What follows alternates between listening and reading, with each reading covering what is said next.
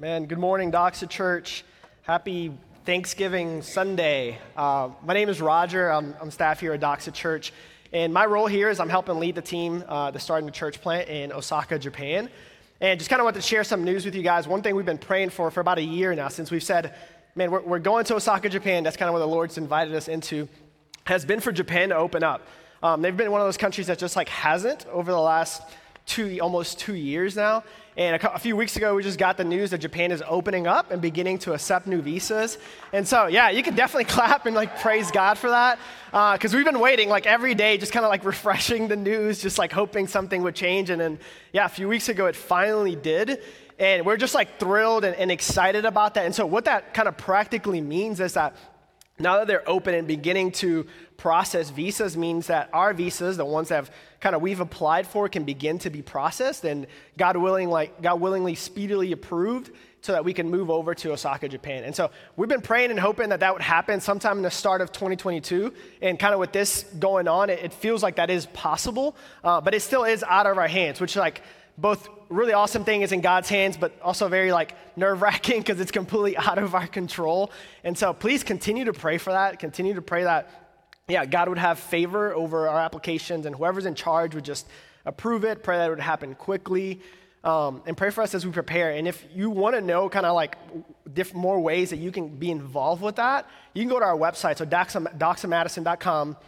Under the church plants tabs, you'll see Osaka. And so what you can do on there is if you want to know how you can be praying for us, just click sign up to pray on there. You'll receive a monthly update in ways that you can specifically be praying for us. If you want to know how to give towards that, if you want to be part of what God is doing in Japan through your giving, you could also click that on there and we'll reach out to you about that. And so, yeah, we're super grateful, really excited that has come and just wanted to share that good news with you all. This morning, really excited to continue in the book of Philippians. And so a question that I have for all of you this morning is, do you ever feel disunity in relationships? Do you ever feel a lack of joy or a struggle for gentleness with others? Do you ever feel weighed down by anxiety? Do you ever feel your mind is just racing with thoughts and you can't control that? And I know that's the least Christmas spirit way to start a sermon, but Paul's actually going to hit on these things. And so just stick with me because he's going to talk about hope and how we can actually strive to have the positive way of those things. And so when you do feel those things, right? Because my assumption is that most of us do. At one time or another, we feel those things in our lives. How do you try to change those dispositions in your life?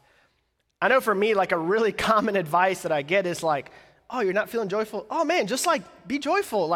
Just do it, you're anxious? Oh, don't be anxious. You don't need to be anxious. I'm no, I do. This is the reason I feel anxious, right? And though that advice can be really well-meaning, it typically doesn't work.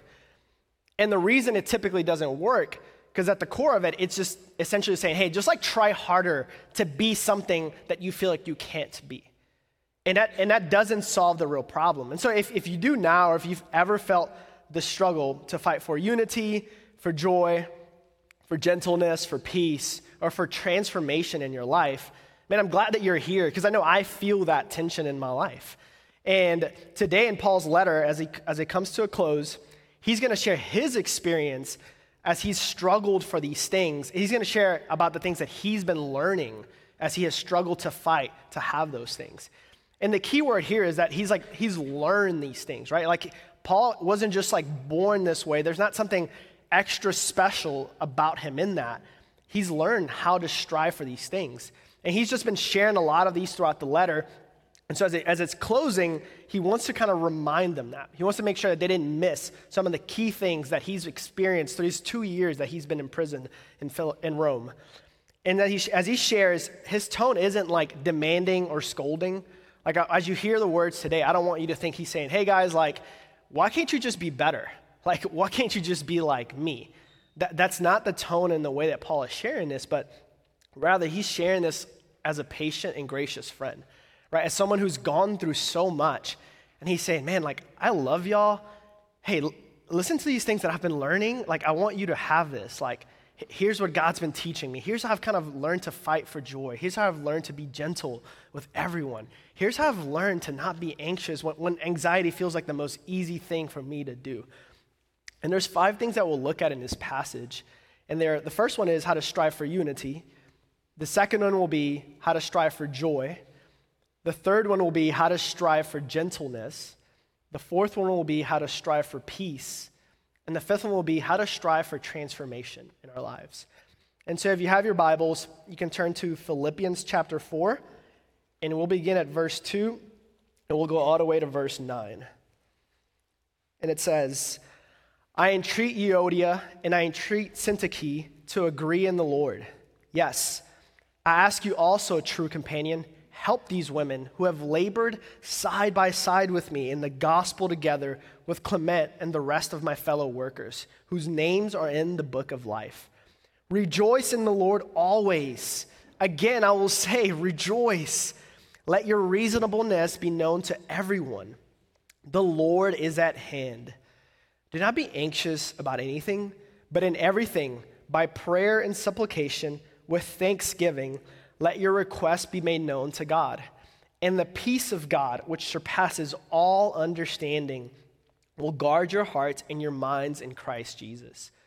Finally, brothers, whatever is true, whatever is honorable, whatever is just, whatever is pure, whatever is lovely, whatever is commendable, if there's any excellence, if there's anything worthy of praise, think about these things. What you have learned and received and heard and seen in me, practice these things, and the God of peace will be with you. That is God's word. And so in verse 2 to 3, as he starts this letter, the first thing that he'll point out is how do we strive for unity? And it's interesting because he starts that by actually talking about a conflict that is going on. Right? There's 2 people in conflict in the church of Philippi, and their names are Euodia and Syntyche. And I want you to hear, again, like Paul isn't trying to shame or condemn them, but he's trying to show his love for them and his desire for reconciliation in their lives. See, his love for them is pleading for them, and is pleading for a third person to come in and say, hey, help these people find reconciliation in their lives. And we don't really get to know what that conflict was that Euodia and Syntyche had, but what Paul does take the time to share is the type of women that they were. Right? He describes Euodia and Syntyche as women who have labored by his side by side with him in the gospel. So kind of like a translation for us today, that'd be like, hey, like these women are like rock stars. Like they've gone to battle with me. Like they have labored with me.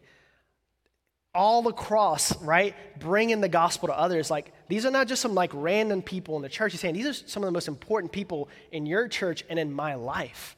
And I don't want to see them, right, have this conflict, have this tension that they have right now in their life. And we may wonder, well, if Euodia and Syntyche are so godly and amazing, like, why are they in a conflict that hasn't been resolved?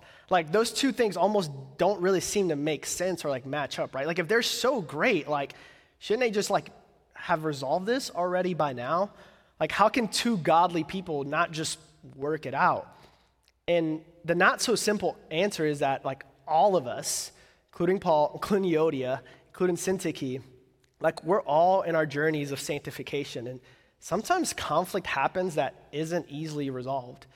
And I know it's not like a clear answer, but it's the truth, right? Like this is showing us that. But it's also showing us that there's hope. Like we don't give up when conflict happens. And Paul, I think especially, has compassion and hope for their specific unresolved conflict because he's actually been there himself.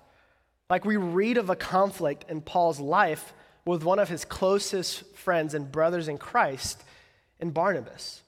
Right? In Acts 15, we read that Paul and Barnabas have this sharp disagreement, and they actually decide to part ways and no longer do ministry together after that.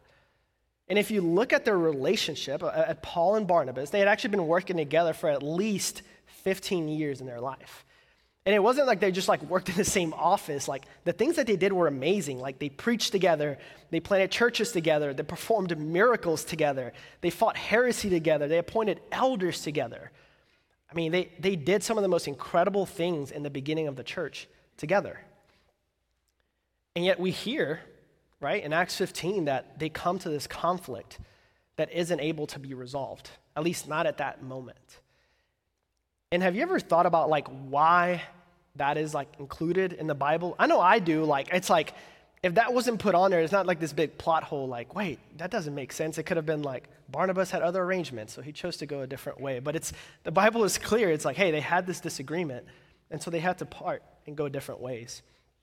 And I believe it's included for all of us and for those first readers who received this letter, because all people, even the godliest of people, are broken, and sometimes that our brokenness causes conflict with people that we love. And Paul and Barnabas are not exempt to that. I think God wanted to show us that. And I think it wanted to show us that we don't have to fear conflict when it happens. It's not a mark necessarily that everything is wrong. It could actually be a mark that you're part of actually a real relationship.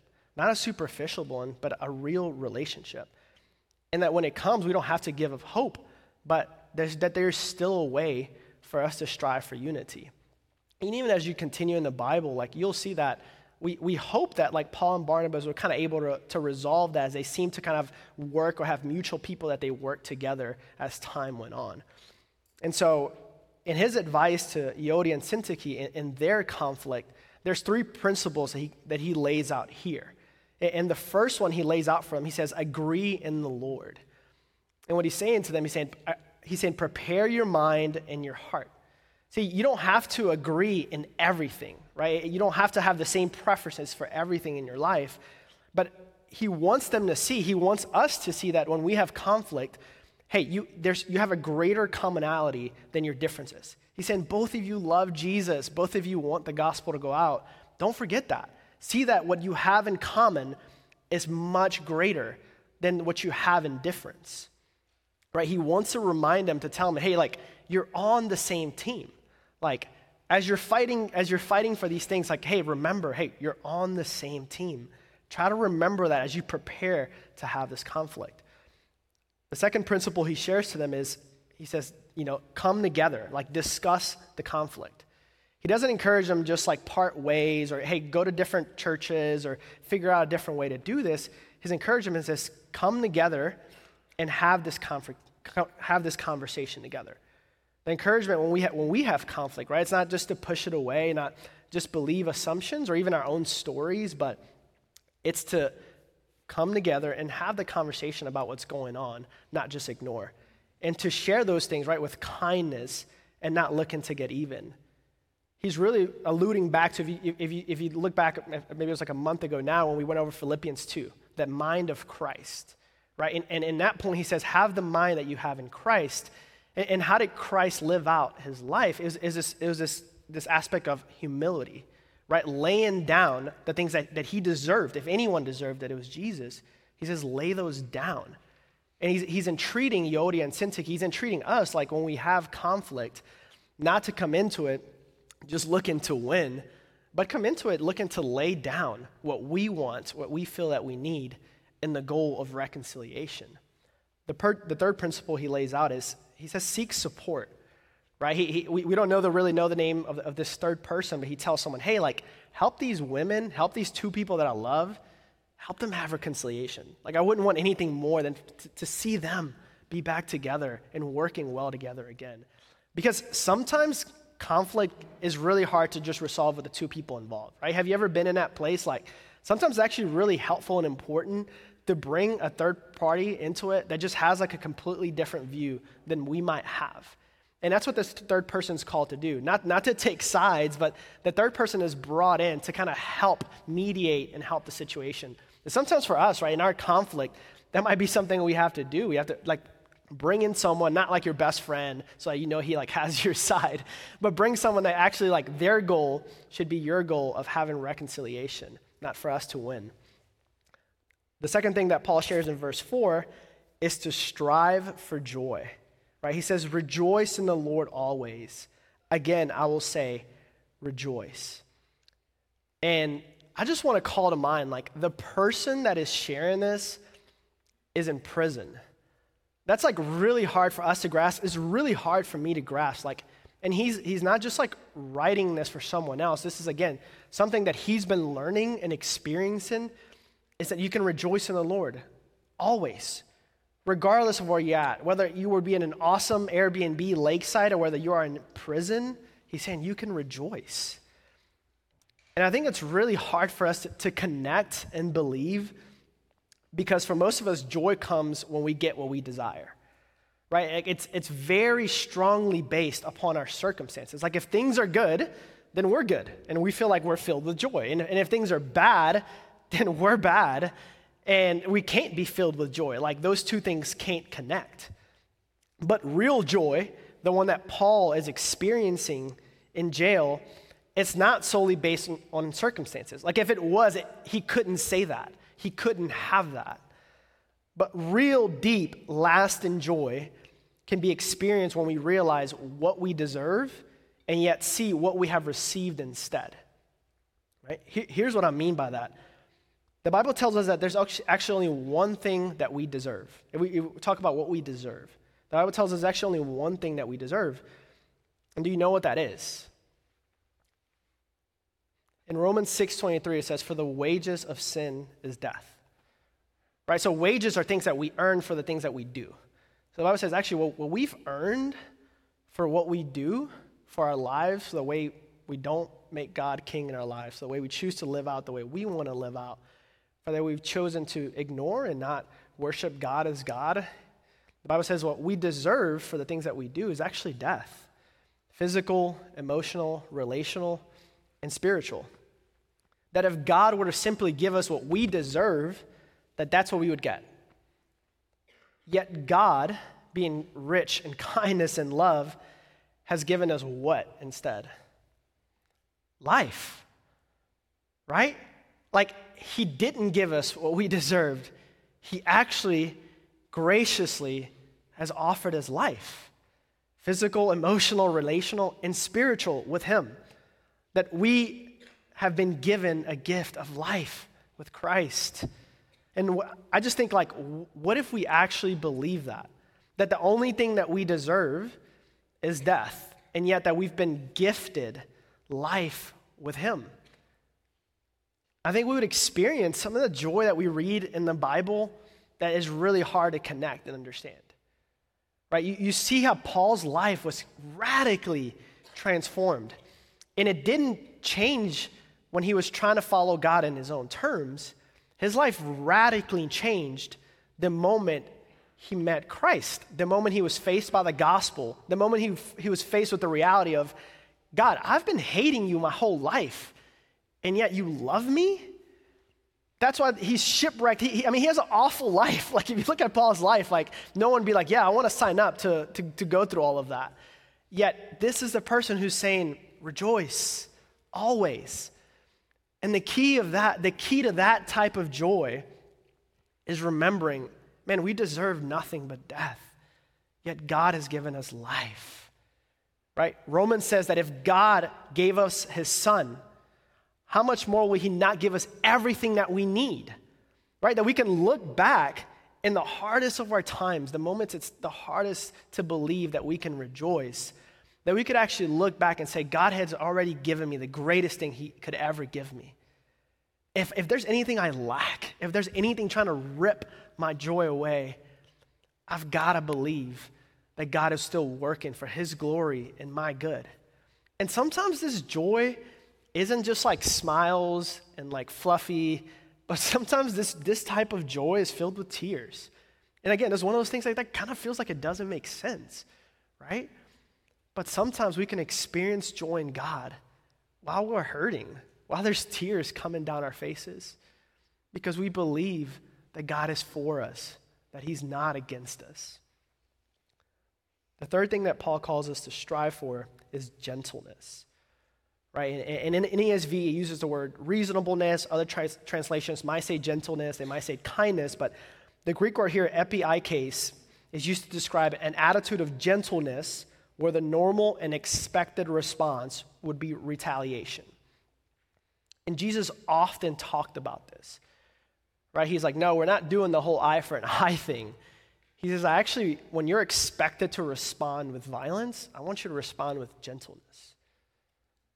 He says, if you're just nice to those who are nice to you, you know there's nothing special about that. You know that doesn't show anything about who you are and who you believe in. But he says, when you can let your reasonableness, when you can let your gentleness, he says, be known to everyone, that will be a light to all people. And I think this is one of the hardest places to do this for most of us would be when we want to take a stand for what we believe or for our convictions, right? And like that's a good thing that we want to do that. Like if there's things we strongly believe in, there's things that we're passionate about, like we want to take a stand for those things.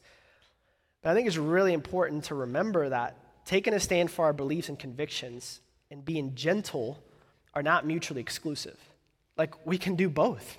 We could actually stand up for what we believe, and we could let our reasonableness be known to everyone, right? Jesus, again, just a walking example on that. Like he didn't walk around shaming. He didn't walk around like yelling at people. He stood up for his beliefs in gentleness.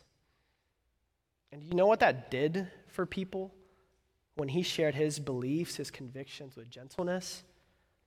Man, it melted people's hard hearts, right? Instead of trying to beat a metal into shape, you can't do that. But if you put it in the fire of love, it begins to change it. That was Jesus' secret in gentleness. That's why gentleness mattered when speaking of the truths of God. And I think for us, that can just feel so hard. That I think we tend to like gentleness towards all people because it feels that like wrong is going to win if we don't take our stand in the way that we believe we have to. Or if we don't speak in a really harsh tone or in a sharp way, we feel like, no, that's just not right. Like wrong is going to win, or they're going to get away with it, right? Whether it's with our spouse, with our family, with our kids, with our neighbors, like we feel like, no, like we have to win this. I can't just like take a step back. And I think we miss what Paul is saying here, that the way we can be gentle to everyone, the way we can show our reasonableness to everyone is we believe the end of verse 5 that says, the Lord is at hand. And what that's saying is Jesus is near. Like he's not distant and disinterested. Like he will make it right. Like I think we have a right passion in those moments. We're like, no, like I want to make things right. And that's great. Hear me out. That's great. We should. Let's follow that. But at times we feel like, oh, gentleness is not going to get it done. No, that's not going to work. But if we believe that Jesus is here, that he's near, that in those moments of conflict, in those moments of standing up for what we believe, that the Lord is at hand, that he will make it right, I believe we could respond in gentleness when retaliation is expected because we know Jesus is going to make it right. Like he's here, he's in this. Hey, he can change their hearts. He can help them see this in the way that I can't right now. But I'm doing what he's called me to do, to be faithful, to share, and to be gentle. The fourth thing that Paul calls us to do is to strive for peace. Right? And he begins by saying, do not be anxious about anything, in verse 6. I can't think of many things that would be more powerful in our lives than if we were able to do this, to not be anxious. Like if we could snap our fingers and rid ourselves of one thing, I think a lot of people would be like, yeah, anxiousness. I wish I could just get rid of that in my life. Because anxiety can be so painful and debilitating and wearisome, right? Like the word itself, it literally means to be like pulled apart in pieces, to be pulled in opposite ways. And like that's what it can feel like, right? One time I used to like taking some hiking trips with my friends when I was in college.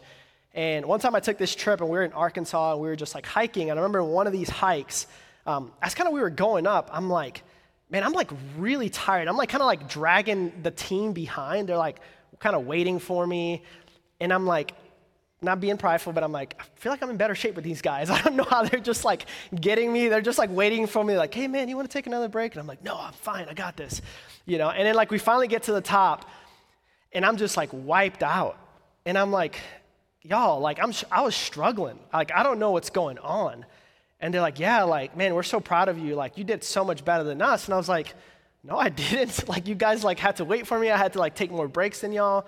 They're like, yeah, but you were like carrying rocks in your backpack. I was like, it's like a metaphor for something? They're like, no, like you were. And I was like, what do you mean? And I opened my backpack, and there's little rocks inside of my backpack. And so every time we took a break, these guys decided to like add a rock to my backpack. But it was so subtle that like one rock each kind of break, like I guess I didn't feel it, or I felt my legs so much more than anything else. Then when I got to the top, I kid you not, like at least a quarter or half of my backpack was just like rocks, right? And I was like, wow, like that's not a great joke, right? Like they should have stopped it like after the second rock, and it's like, hey, joke, we got rocks on you. This is like a 3-hour hike. It was awful.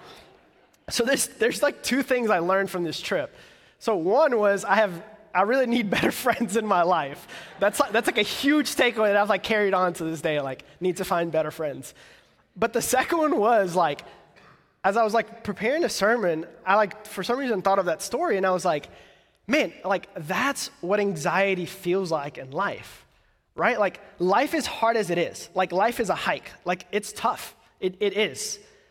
And walking around life with anxiety, it's like taking that hike with a backpack full of rocks.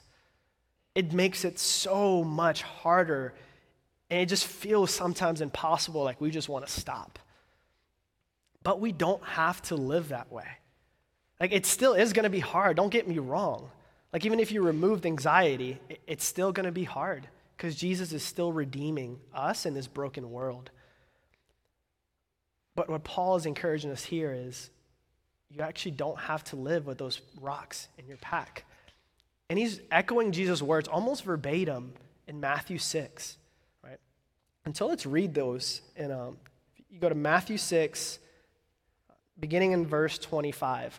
And Jesus had just finished talking about this idea of treasure in heaven and letting go of your possessions and money, like not light subjects. Like if anything makes you anxious, right? Like money is probably at the top of that list.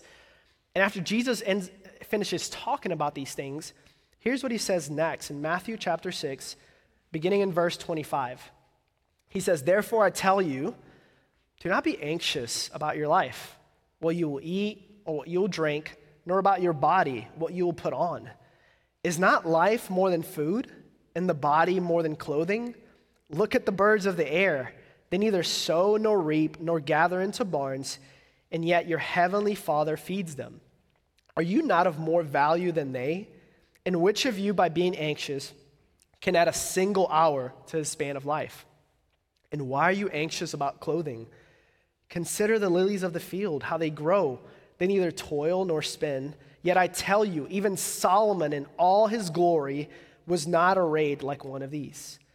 But if God so clothes the grass of the field, which today is alive and tomorrow is thrown into the oven, will he not much more clothe you, O you of little faith?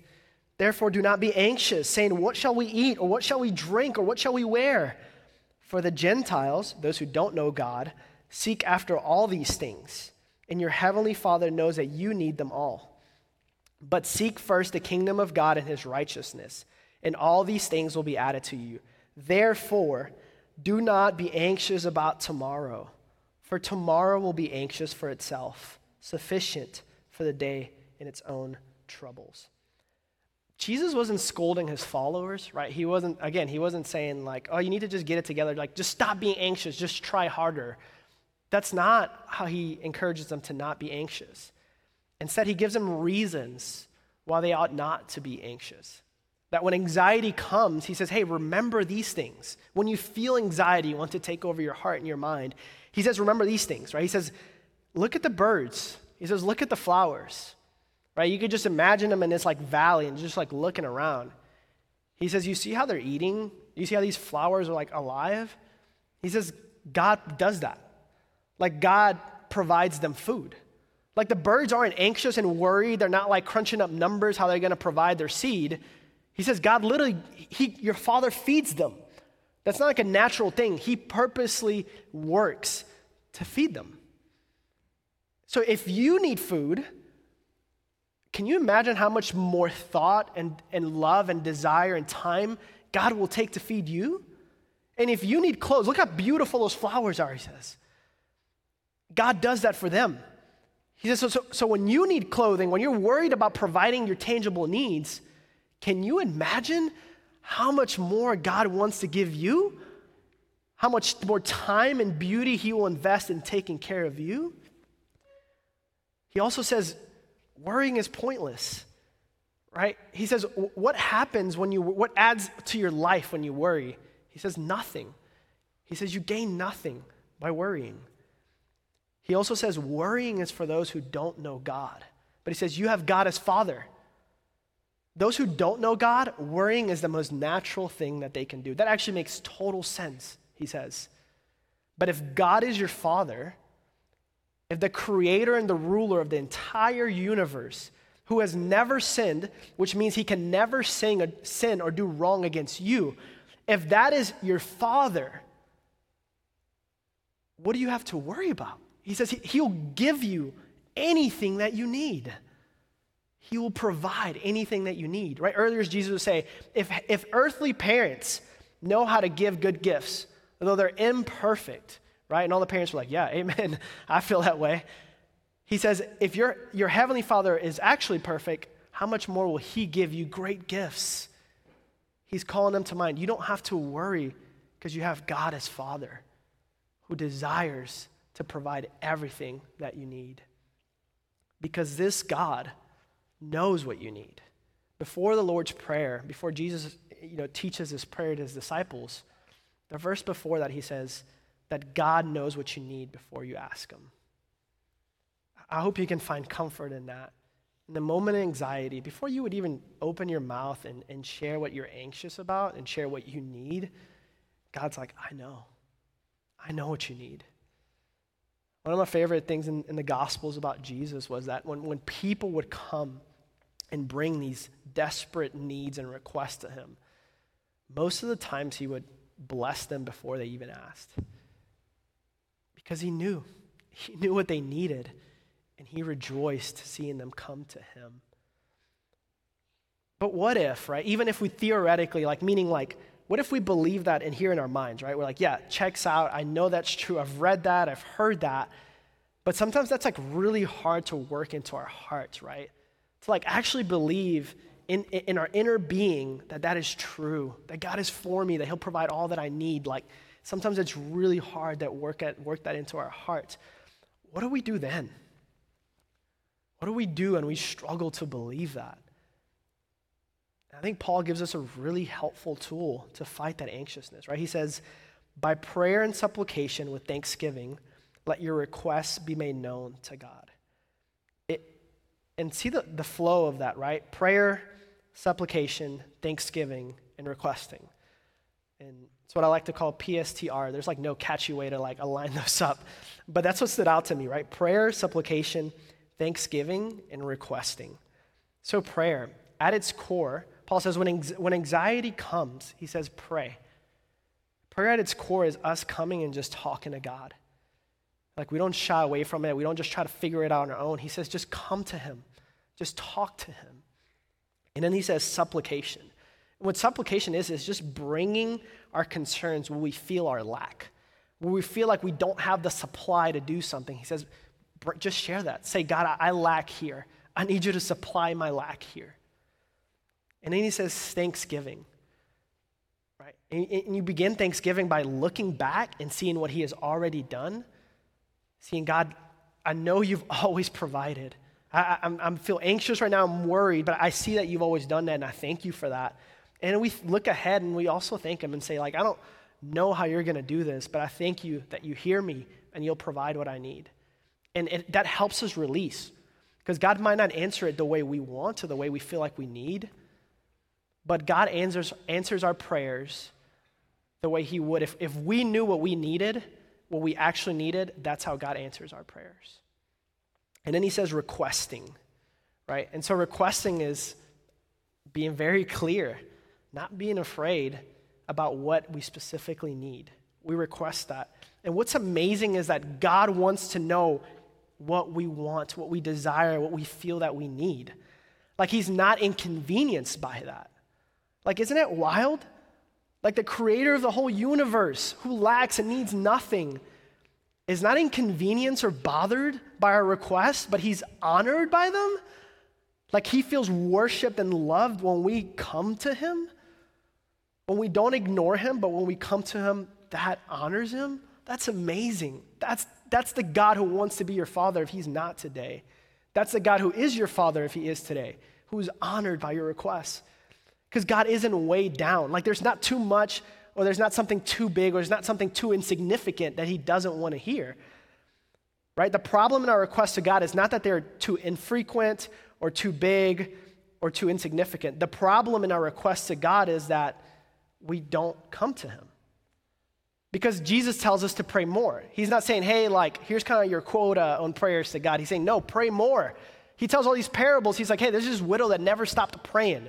Like she was annoying, she never stopped praying. He says, be like that. Never stop praying. Keep coming to God. Right? He also tells the disciple, anything is possible with God. There's literally nothing you could bring to God that would be too big in prayer. He says, bring him anything. Nothing is too big for him. And sometimes we might feel like, this is so small. Like, why would I pray this to God? Like, he's got so much better things. Like, he's not ever overcapacitated. I don't know this word. He's never runs out of capacity. There's nothing too small. Like, he cares. He wants to hear that. That's why Jesus says, look at the birds. If God cares about them, what is too small that you would have? A person he created, who he formed in his image. What would be too small that you would bring to him? Nothing. Nothing. And the last thing Paul shares is, how do we strive to be people who are transformed? Not who just like do the act, not who just like follow the list of things, but who are like inwardly transformed. Right? And he talks about this in verse 8 and 9. And in it, he's saying that we're transformed by what fills our minds and thoughts. The things that fill our mind and thoughts are the things that transform the type of people that we are. Because all thoughts are not inconsequential or innocent, right? Thoughts plant seeds that form into beliefs, that form into actions. Like there's a reason why companies invest millions of dollars in commercials, right? There's a reason why like I watch a commercial on like a hoodie and like 2 weeks later I'm like, man, I have just this desire to buy a hoodie. Like I need it. I don't know why, but I like feel like I need to buy a hoodie. Like it works. It just does, right? They know that. And because of that truth, Paul calls us to dwell on these things, right? Not just to think once, but to focus our thoughts on the right things.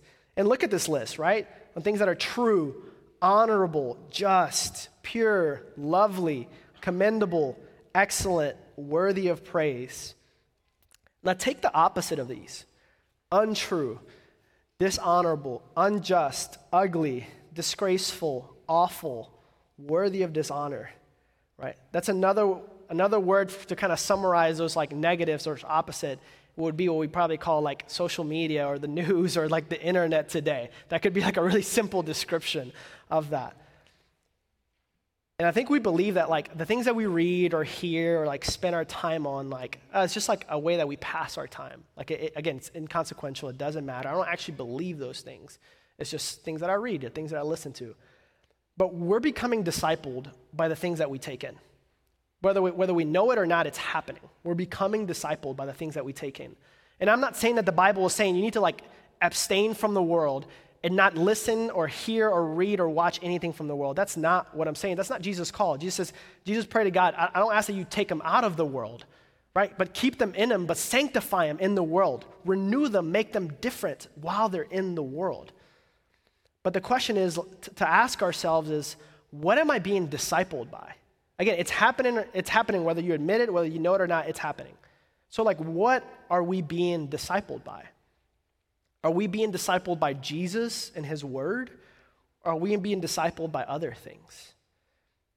Man, like a really encouraging application thing that I'm trying to do myself this week is I want to take time to just see how much like God content is coming into my life and how much like other content is coming into my life.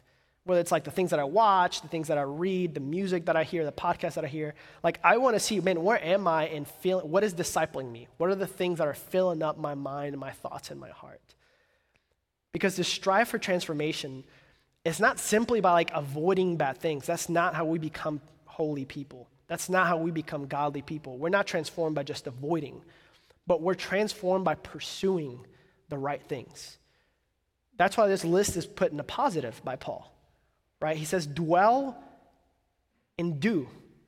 He says, actually do these things. Like, you've seen me talk about this, you've seen me write about these things, and you've seen me do these things. He says, now do that. Do these things. Things that are honorable, just, pure, lovely, commendable, excellent, and worthy of praise. Take an active pursuit more than like a simple avoidance, right? Go on the offensive. Don't just sit back and try to like block out things in your life. Do that too if you need to. But what are you replacing it with? You will be transformed by the things that you pursue. And so to close, if you don't know Jesus, if God isn't your Father, I'm not saying the question isn't whether you've been to church, that doesn't matter. Is God your Father? Do you have a relationship with Jesus? Because if you don't, disunity, sadness, anxiety, unkindness, and brokenness, that's the most natural way to experience life.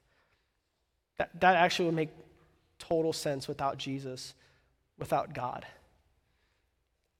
But if you do know Jesus, if God is your Father, unity, joy, peace, gentleness, and transformation, that's the most natural way to experience life. And the beautiful thing is that the greatest gift isn't actually those things, but it's actually knowing God himself. Having someone who knows you and loves you, who knows all your good, but who knows all your bad and says, I love you. I want you. I gave my life for you. I just pray that you wouldn't leave here today if you don't know God as Father, without knowing God as Father.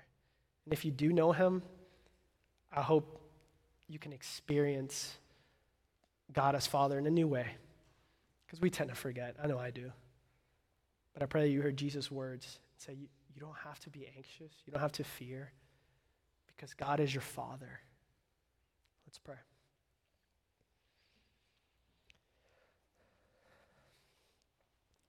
God, thank you for becoming Father to us.